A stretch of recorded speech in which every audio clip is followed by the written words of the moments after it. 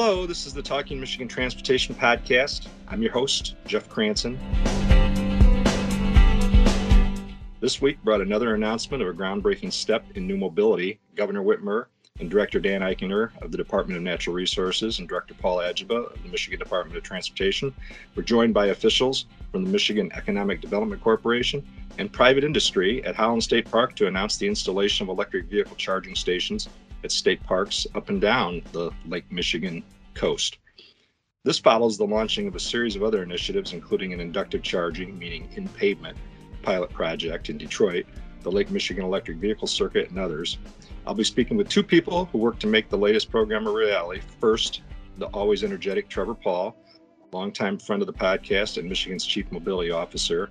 He'll put this in perspective for other things in the works related to vehicle electrification and his work bringing together private industry and government to find solutions. Later, I'll speak with Ed Golder, who directs communications at the DNR, and he'll talk about the deployment of the chargers at state parks. But first, Trevor, thank you for being here again and talk about why this is significant. First of all, I'm not just a longtime friend. I'm a best friend. I'm not sure the podcast has a better friend. You're right. I love it. I will introduce you that way from now on. Please. Thank you. So anyway, the question. Oh, sorry. I missed the question. I was like thrown off that I was not the best friend. Can you re-ask the question, Jeff? Yes, I'd like to ask the best friend of the Talking Michigan Transportation Podcast to put all this in perspective and tell me why this announcement's significant. Absolutely. So you are just experiencing one drumbeat of an entire song of interesting projects that do a couple of different strategic things. First of all, range anxiety is a big deal for electric vehicles, and usually that really becomes top of mind when you go to more rural areas such as parks, other parts of the state that maybe aren't as populated. And you're usually, when you're in those parts, you're never too far from a state park. And so to begin to install these stations into places up and down, I think, Lake Michigan, but also touching around the Great Lakes, you begin to see the vision come to fruition around making sure that people feel confident anywhere in the state driving an electric vehicle. That's big. Also, what's really cool about this announcement is it's a partnership with Rivian. It's sort of the blending of our efforts to grow our industry and our, the companies in this state, and also community vitality, make sure that the technology being developed here can actually be used here by Michigan residents. So, granted, yeah, sure, Rivian has some people in California, but they also have hundreds of people here in Michigan. And I think they're showing a commitment to the state by partnering with us here today. And frankly, the state isn't covering the cost of these stations. Like, this is industry coming in and saying, like, hey, we support this. We realize the importance of charging infrastructure. And the other thing is, you don't have to have a Rivian to drive or to charge. You don't need to, I'm going to say it again, you don't need to drive a Rivian to use these. These are publicly accessible chargers, which is the most important part.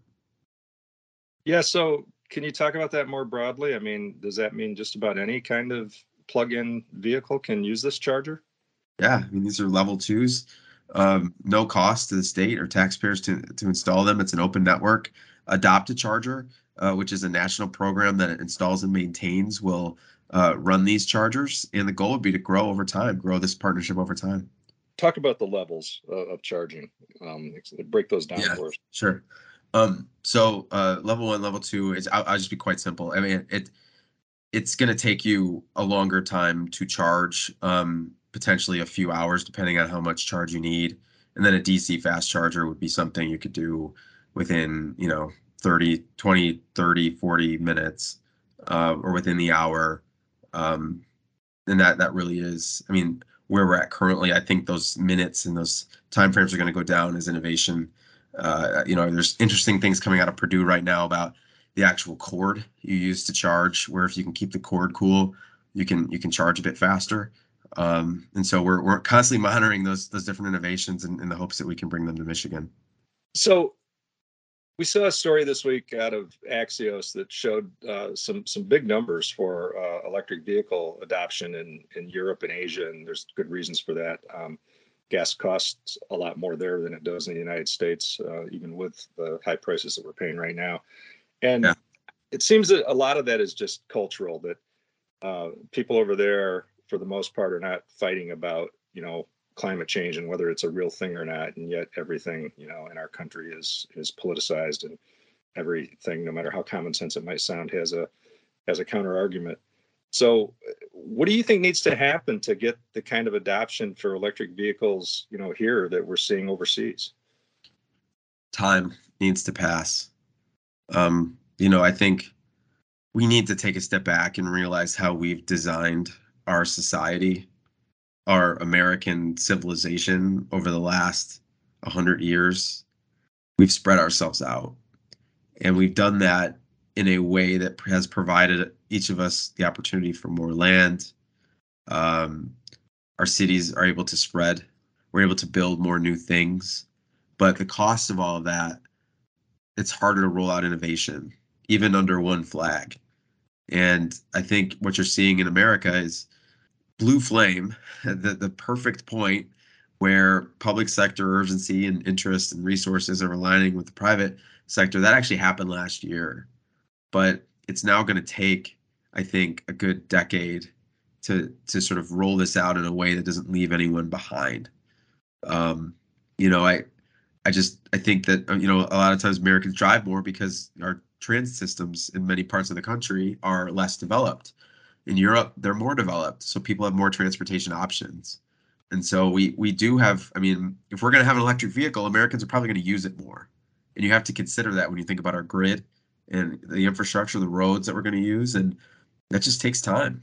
So honestly, I think we're well on our way. The commitments by industry show that. By 2035, it's going to be hard to find a nice vehicle to buy new. And that's something to consider. So, it's just we're America, man. Freedom has to come with patience. That's just how it goes sometimes. Yeah, well put. I think you're right. I think we have to counsel patience, but I think it's also important to remind people that, as you pointed out, this is not some huge financial investment on taxpayers' part. It's just government using its existing resources to help support private industry, and what is still our biggest industry and some of the biggest employers in the state saying this is the direction that we're going. Our forecasts say that this is what people are going to want, and we've got to be there. And as a state, we've got to support that with charging infrastructure. So, where do you think we'll be, 10 years from now in terms of electric vehicles on the roads? Yeah, I think that we will largely be on our way to fleet transition. I think cities will continue as the Biden infrastructure plan dollars continue to flow through the system. Cities will accelerate the level of charging infrastructure installation, the management around it. They'll figure out the revenue channels. So it won't just always have to be non-dilutive. Like, you can actually make an investment and see some returns. I don't know about you, but a lot of my friends in my family are interested in electric vehicles, but maybe if they're a 2-car family, they'll have one ICE vehicle and one EV vehicle.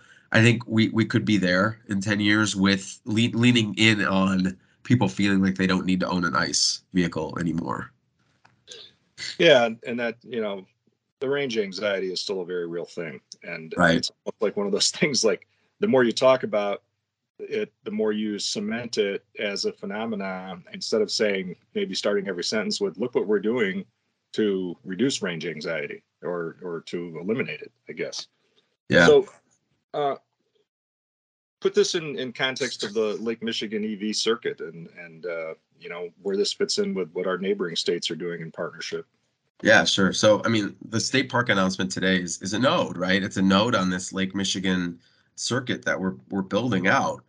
We've been hard at work with Michigan State University and the Department of Environment, Great Lakes and Energy in charge of Michigan, creating an site optimization map that allows us to create an actual route people will use, but then also accounts for the different unique edge cases that we have, where the grid is reliable, but maybe not as powerful, or maybe there's no grid at all. Maybe we need to rely on renewable energy a bit more. What does that look like?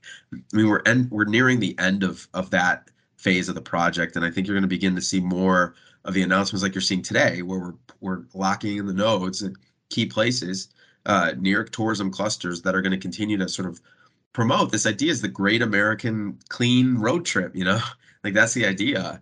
That's pure Michigan, so I think this puts us in, I think this is very much a example of when the governor announces something, like things happen, and today things are happening. I don't think I've heard it put that way before. The Great American Clean Road Trip. Did you just coin that, or I just thought of it. I'm on my second cup of coffee. I like it. I think I'm good. Like the third, I get a little twitchy, but second, I'm in. And first, I'm not up yet, but the second, it's magic. I'm very lucky to have found your sweet spot. Telling you, every morning you can get me during this 15-20 minute phase. Like you're gonna be in for a treat, my friend. Well, that's awesome. So, and this doesn't mean a shower at every rest area. No. This clean energy. I like it.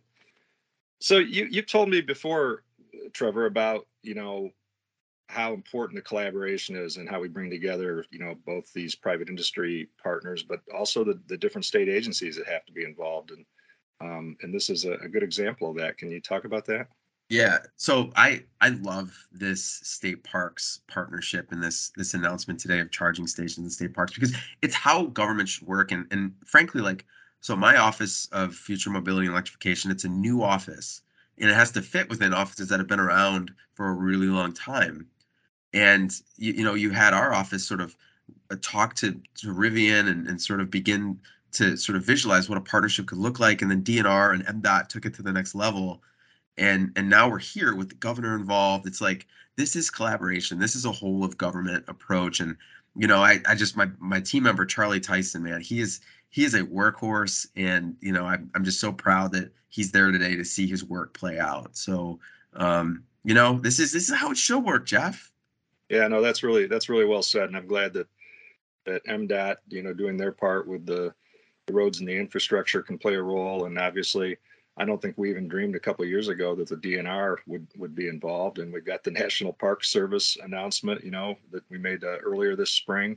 And obviously, Eagle is involved, and MEDC and OVME. It's all great. And I think it shows a whole of government approach to what is going to be the new mobility. So thanks, as always, Trevor. As promised, I'll be back in a minute with Ed Golder from the DNR to talk about the state park component of all this. But yeah, thank you, Trevor, very much. I'll talk to you later, Jeff. Bye-bye. Stick around. There's more to come right after this short message. Know before you go. Head on over to MyDrive to check out the latest on road construction and possible delays along your route. For a detailed map, head over to michigan.gov/drive.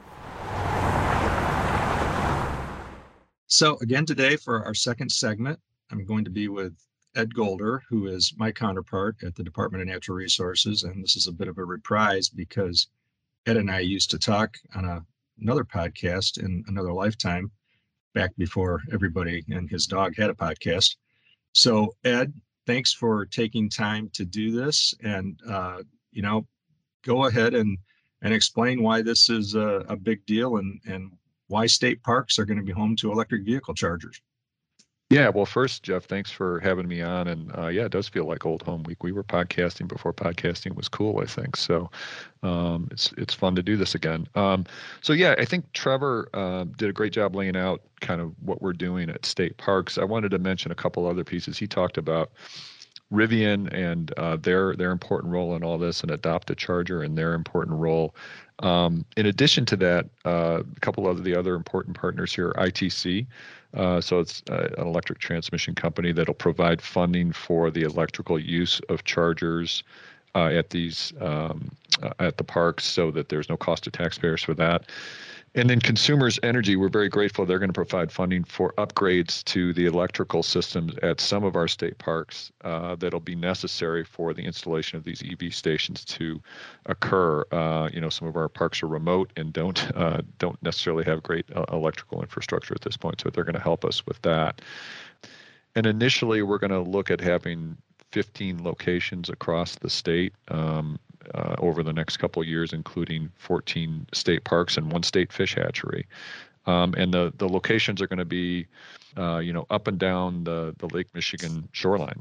So every place from Warren Dunes in the southwest part of the state to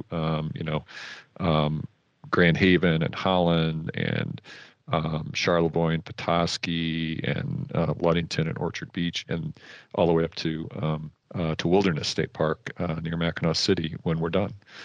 So we hope to get most of those locations done this year. So it'll be a pretty comprehensive system on state parks on the Lake Michigan coast, right?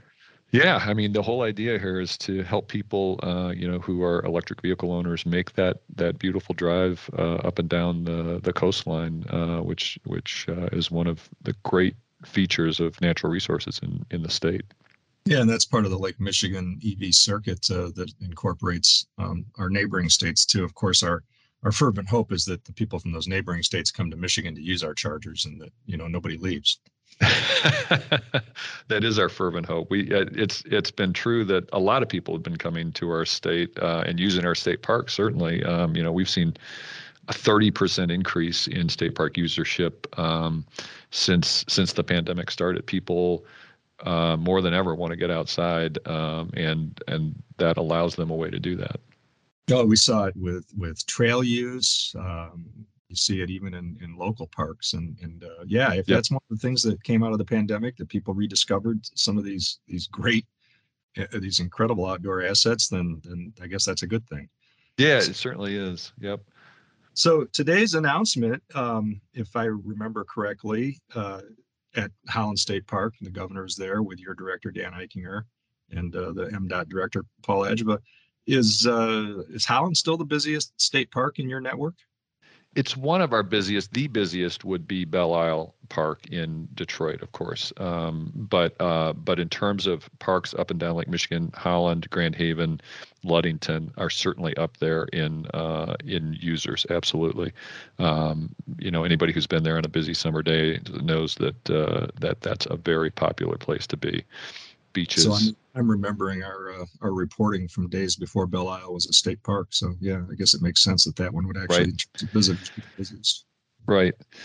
One of the neat things about this whole thing that I just wanted to point out, Jeff, is just this long time relationship between between the road network in the state and our car companies in the state and state parks. State parks were founded in 1919. That same year, the state legislature authorized the highway department to sell tourist maps, and then later those maps included state parks and campsites and ferry schedules and all that stuff.